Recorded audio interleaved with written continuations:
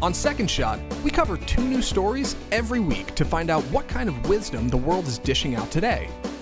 And at the heart of every one of these stories are people, just like you and me, who've had to overcome incredible odds, to face the greatest challenges, to struggle and fight back. But now, we're changing it up. In these episodes, we're skipping the headlines and going straight to the people that inspire us to grow, to be bold, seek change, and act courageously when the rest of the world may not. A second look, a second chance, a second shot. This is Second Shot Sit-Downs with your host, Jenny Anchondo.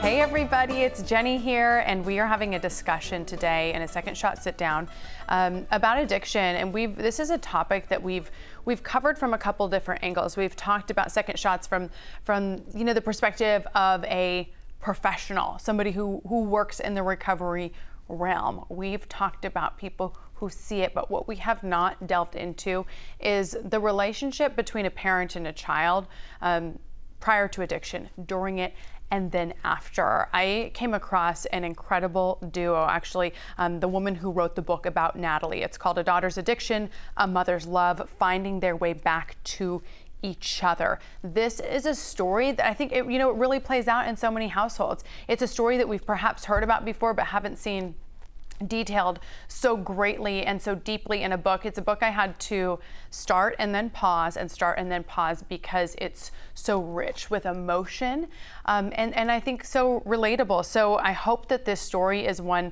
that brings you hope on the other end. So if you're somebody who is kind of in the throes of it right now, or somebody who has a little one and you're just nervous about what the future might hold, this is most certainly a story for you. So I would like to bring in our guest today, Christine Naiman and her daughter, Natalie Naiman, authors of About Natalie. Good to see you, ladies. Thank you so much for agreeing to just kind of dive deep with us on this.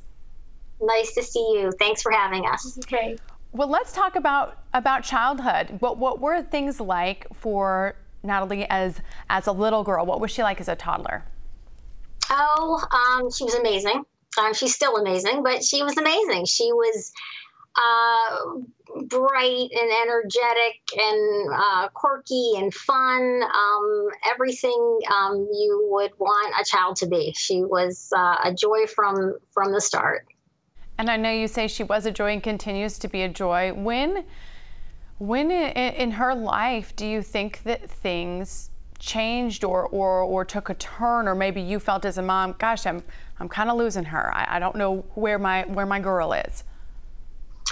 Well, I think it happened gradually. I think that I started to suspect things when Natalie was about 13 or 14, that maybe things weren't going quite in the right direction, but I should not have, but I chalked a lot of it up to growing up and getting ready to be a teenager and things like that. And I don't think that I should have been satisfied telling myself that kind of thing. And it wasn't until really, unfortunately, she was in the throes of real addiction, and I was made aware of that that I really faced things. Mm-hmm. Natalie, I want to hear it from your perspective. Same questions. What was your childhood like? Do you have a first memory? I think the first memory I remember having a bad dream in our old townhouse, because my older brother said, like, that little saying, sleep tight, don't let the bugs bite. So I had a nightmare about bugs, and I think that's the first thing I remember. Oh my gosh. And do you look back on your childhood, like those kind of like toddler, early grade school years positively, or were those a challenge for you as well? What's sort of, how do you reminisce on those years? It was mostly positive. I had some issues sometimes with some bullying and some making friends, but for the most part, it was pretty all right. When did the bullying and the friendship challenges start, Natalie? They started pretty young, maybe like first grade. I remember like being hurt because someone told me they didn't want to be my friend, and that kind of people who wanted to be their friend didn't want to be my friend, just in case that changed things. And, you know, as kids get older, it tends to get a little bit like more worse than that. So your mom noticed, you know, like, hey, something's not quite right in those early teen years. What do you think? When did things change for you? Just around then, like around 12 and 13 is when I started to experiment. I started with pills, and I knew a little bit about drugs, but I didn't know anything about withdrawal. So after about maybe 6 months of doing things like Vicodin, I decided that I wanted to try and stop. And it took me a little bit and a little research to realize why I was so sick during that time. And it was just because my body got, you know, addicted to it. How old were you, and how'd you learn that would be something for you to take, and how'd you get it? So a few years before that, my grandfather died of cancer, and I was at his house looking at some of those things one time, and I came across some pills that were left over and some that he didn't take. And so I got curious and I began taking them. And you would just take them and then just kept going, and then did you run out, or then were you in that mode where you're like, okay, I've got to get creative, I've got to find more, what's next? Yeah, like at first, it wasn't, you know, some of them, like some of the sleeping pills, like I didn't have to worry about that. But like I said, whenever I stopped taking the Vicodin and I realized that I was physically dependent, I was able to stay away from it for a while, but then I went back, and at that point there wasn't much left. So at that point I started asking around, and that just introduced more people into it. And what age was that when you kind of started getting into this crowd? I'm guessing it's a crowd of people who are using, possibly abusing, because those are the people that you're able to access. Yeah, it was probably about 14 around then, because that was, and while I was with those people, pills were actually very hard for us to find. And so they were like, well, I can get heroin, it's basically close to the same and it's cheaper and easier to find. So that kind of was the introduction to that at that age. And Christine, so you knew something was wrong. So I'm hearing your stories are aligning. You were right. It was her early teen years when this was starting to happen. You were kind of like suspicious something's wrong, but maybe it's just normal teens. When did you realize, oh my gosh, my child has a problem and we need to get help? Well, I got a call from the school one day when Natalie was 15 years old. And I was blindsided because, I mean, I had never been called to the school office for anything before. And they called one morning and they said, she's in trouble and she's in significant trouble. And I knew that they didn't say that lightly. So when I got there, they showed me what she had been caught with, and it was heroin. And that, you know, obviously knocked me flat on my back. And I realized that then I realized obviously that we had not only a problem, but we had a really, really big problem. Where did it go from there? Well, I mean, I'd love to say that, you know, I was the mom and I just took charge of things and, you know, fixed this, and we went, you know, full on like we probably should have. But there was denial, there was downplaying, there was, you know, the stigma shouldn't enter into it, but the stigma surrounding drug abuse and addicts and their families is just so huge. Mm-hmm. And I, like everybody else, you know, just what I had heard, how people talked about how people with addicts in their families or were the parents of addicts, you know, I heard what they said, and I just I went into kind of defensive mode, denial mode. I'm going to fix this, but I'm going to fix this very quietly mode. And we don't need other people. We can do this quietly inside of our own home. So unfortunately, there was a period of that which led to nowhere and led to only Natalie getting deeper into things.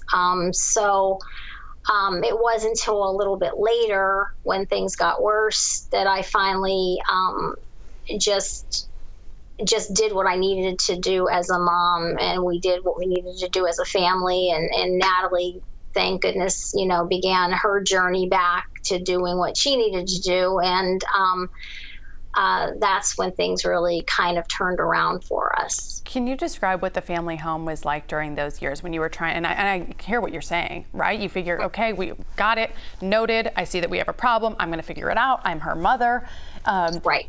So yeah, I mean, I totally hear what you're saying. What was it like in the home during that time? I'd love to hear from both of you, from both, Natalie's experience on like, this is my home life at that time, and then from you, Christine, trying to manage that. Well, I mean, I can't say it was, happy, because It wasn't. It was hard. It was terrible. It was, we did what, again, what I think, families do. You scream, you yell, you beg, you plead, you cry, you bargain, you bribe, and, you just go 1,000 different directions, and half of them are wrong. And, sometimes you make a bigger mess. I can't say that we had the happiest home at that point, because I'd be lying if I did.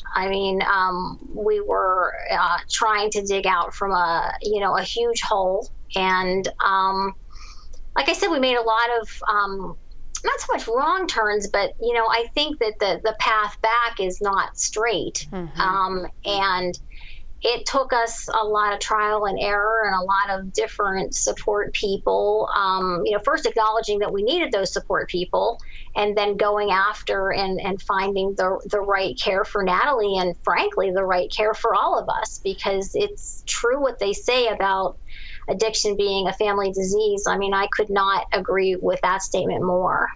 So Natalie, I want to hear from you. You're 15 years old, you're caught at school with heroin. How did life continue? Did you figure, okay, shoot, I'm caught, now I'm going to stop, or I'm going to try to stop, or did you rebel more? What was that like? So it was definitely very, very complex. Like, up until that point, I recall my dad, he would sometimes say that, people who quit smoking, it's like the hardest thing they ever have to do. And just knowing I was well beyond that point, I didn't want to disappoint him in that way and bring it up. But then after that, it was kind of on the table. And I at first, was trying to do better, and I did. It was a lot of doing better for a little bit and then really not doing well, and then doing better for like a little bit and really not doing well. And after that, unfortunately, just everybody found out. Just everyone found out. So a lot of, the quote unquote good quit kids were not allowed to hang out with me. They'd be like, oh, don't tell my mom. And some of the quote unquote maybe not the best kids would, I don't know, they started coming up to me and saying I'm in that realm and stuff like that. But things definitely became pretty stressful around here. It's hard for that not to cause a bunch of stress, but it was difficult. It was difficult. It took me a very long time to try and figure it all out. When did you guys decide, okay, we need outside help, this is unmanageable on our own? Well, we did several stints with outpatient rehab, and then finally, when things got, maybe sort of the rock bottom, Natalie agreed to go to inpatient rehab. Unfortunately, she did overdose twice at home. And if anything makes it abundantly clear that you're not dealing effectively with it, that's finding your child unresponsive definitely hammers that point home. So we were able to decide together that obviously, we were not doing this, and we needed to take extreme action. And Natalie agreed to go to inpatient rehab, and she can speak on that as far as, the success of that. But I believe it was it was maybe the first stepping stone to many of the steps to getting her well. Natalie, she said you agreed to go to rehab. Were you at a point where you're like, oh my gosh, I need to? Or what was your frame of mind during that point? Because so many people have tried to get their children to do that and have been unsuccessful. Yeah, just for a very long time, I didn't agree to go. After the incident that happened at school, there were 2 stints of mandatory outpatient child rehab. And up until that point, the outpatients weren't really my idea. Sometimes, they were like that. They were mandatory, or I was just honestly sometimes trying to just make them happy.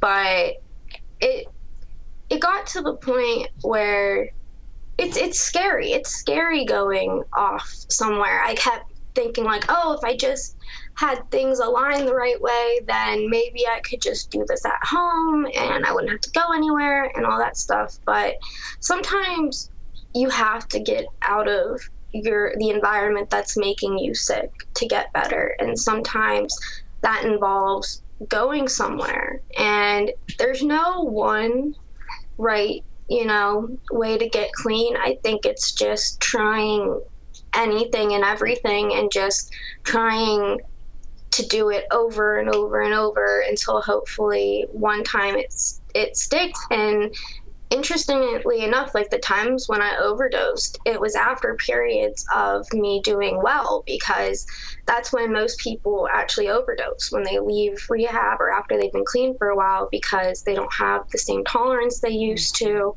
And sometimes like the substances change a bit and their strengths and stuff like that. Christine, you talked so much about wanting to be private in the beginning when this first happened, right? And now you've written a book about it. You're sharing the story. What's the motivation behind sharing what your family went through? Well, the motivation for writing the book, I felt all of that intense isolation and that shame and that embarrassment, and I felt so alone. And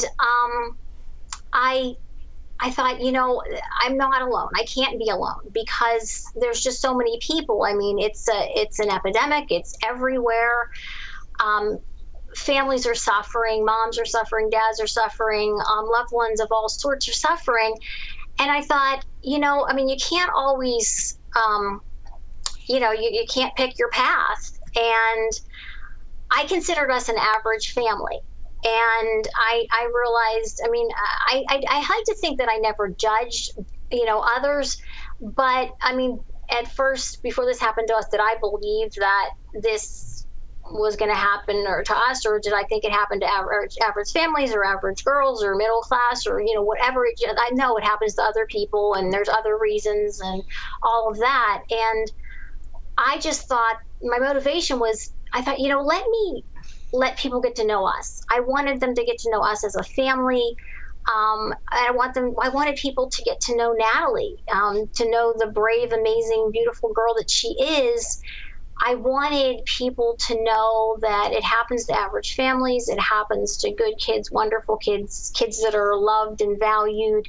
And I thought, well, if they get to know us, maybe they won't feel quite so alone when, unfortunately, they're going through the same thing. Mm-hmm. Do you think there's anything that, when I ask a question like this, it makes it seem like I'm placing some kind of blame, and I hope you understand that I'm most certainly not, and I'm feeling you when you say like this can really happen to anybody. Looking back, is there anything you would have done differently or positioned yourself differently or anything like that, just to help other families? Oh yeah, absolutely, absolutely. I would have done so many things differently. A simple thing is education.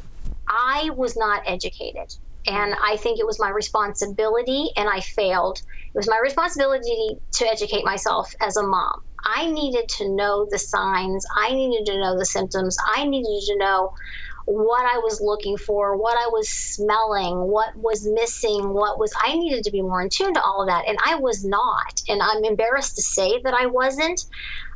But I think that I could have been on it a lot more. I think, again, I was wrong. I felt the shame and I felt the embarrassment, but I felt that for myself, and I needed to kind of get over myself a little bit. And I don't think I focused only on myself or long on myself, but I needed to say, you know what, I don't care what people were thinking. I need to take care of, my daughter, my family. I could have done that a little sooner. I needed to not work on damage control. I needed to face things. So, there's plenty that I could have done different. That's for super sure. honest, Christine. It's super honest. And Natalie, for you, what makes you motivated to be so open about your life story in this way? Basically exactly what she said. Just, I don't mind talking about it if it makes even just one person or one family feel less alone. And the biggest part of the stigma, and most stigmas, is just the lack of education and a lack of knowledge. That the first thing that when the incident happened at school, I was sitting there with the principals, and they were talking about how I lived in a nice neighborhood. My parents seemed very nice and all that, and just basically like, so what's the reasoning here? And like a lot of people go with like, are you just bored? And maybe boredom might start things, but no one does heroin to that extent because they're bored. And at that point, I just didn't know what to say. And then this drug detective walked in, and he heard them speaking, and he told them, drugs don't discriminate. They don't look at a nice neighborhood or a nice family and say, oh, we're not gonna go there. And that's just part of people just not being educated, that it happens to anybody. It's just non-discriminatory. Natalie, how old are you now, and how long have you been sober? I am 24, and I've been sober for a bit over 2 years. I'm not sure how quite long. What is life like now? This is the second shot. This is, kind of the hope and the inspiration I like people to hear. It's a lot different. I'm not going to say it's not stressful, because it is. You get your emotions back, as they say, and it's kind of hard to deal with. But the longer you go, you learn how to be a human again. You learn how to take care of yourself better, to, not ignore, your health or your well-being. And just a lot of times, if you're using, that's the only thing you can do, that's the only thing you're good at, and stopping it gives you a chance to be able to be good at other things and just not have to worry every second of every day. It's a full-time job trying to figure things out in that world. So it's hard to explain. It's more stressful, but less stressful. It's complicated, but it's good. It's better. Christine, do you worry about her falling back into addiction? Oh, I'd be lying if I said I didn't. I definitely worry. But life is good now. We count our blessings. Part of the reason for the book was, we feel too blessed not to give back. But are we cautious? Absolutely. Do we, or do certain things make us downright scared?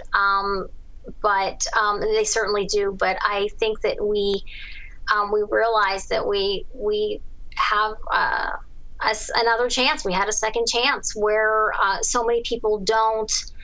And we're just determined to do something, put some good out there, and do something with our second chance. Natalie, what does that look like? People talk a lot, there's a lot of information out there about how to find help, how to find rehab, how to get sober.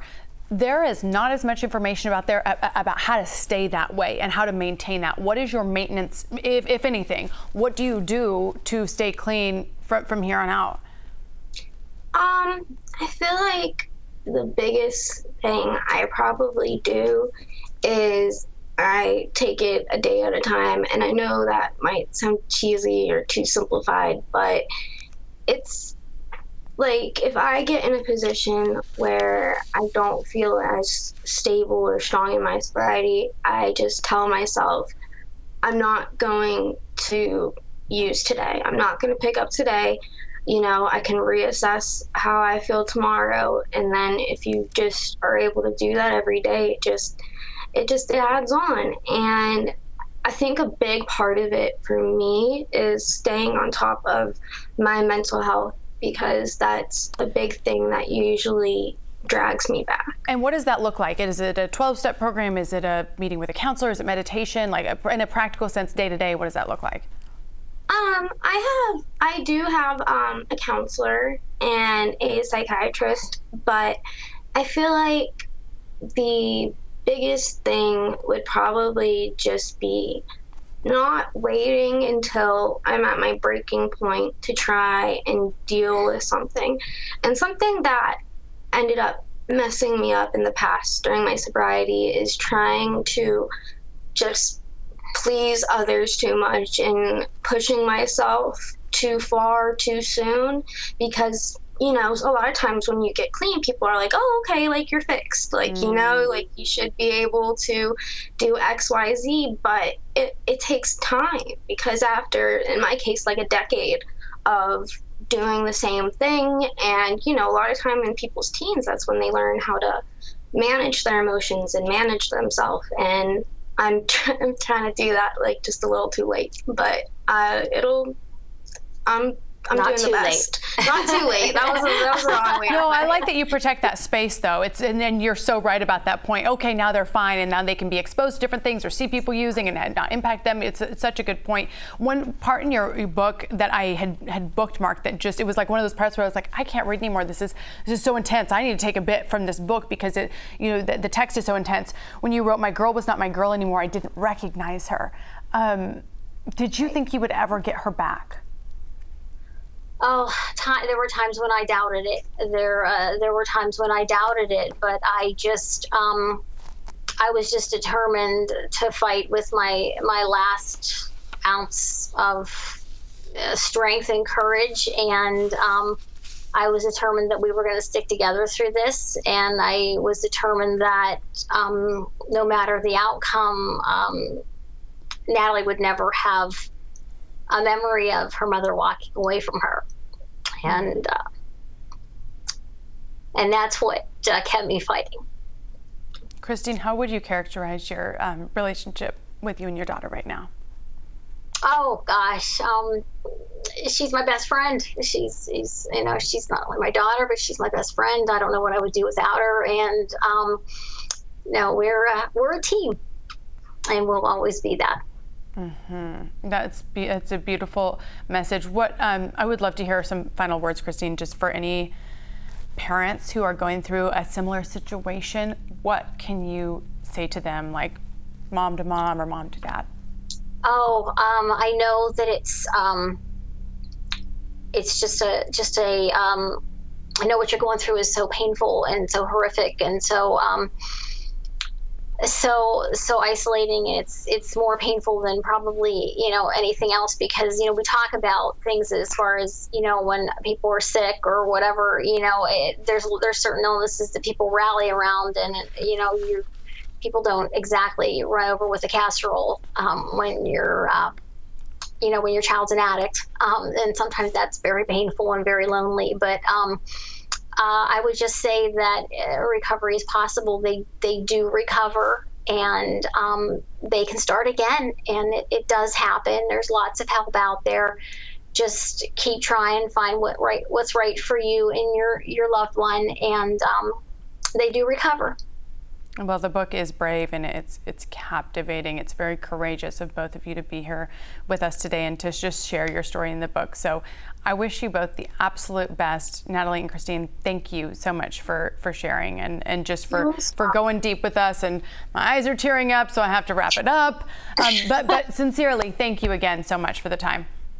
Thanks for having us. So you guys, the book is called About Natalie, A Daughter's Addiction, A Mother's Love, Finding Their Way Back to Each Other. Like I said, captivating, deep, emotional. I hope that you were able to get a sense of that second shot and how it can just, not just about addiction recovery, but about finding relationships again and reconnecting with people. I just think it's such a special part of this story. So remember, these air Thursdays on CW33 TV in Dallas. And if you want to rate or review the show, it's out on all podcast platforms as we speak. And we'll talk to you soon.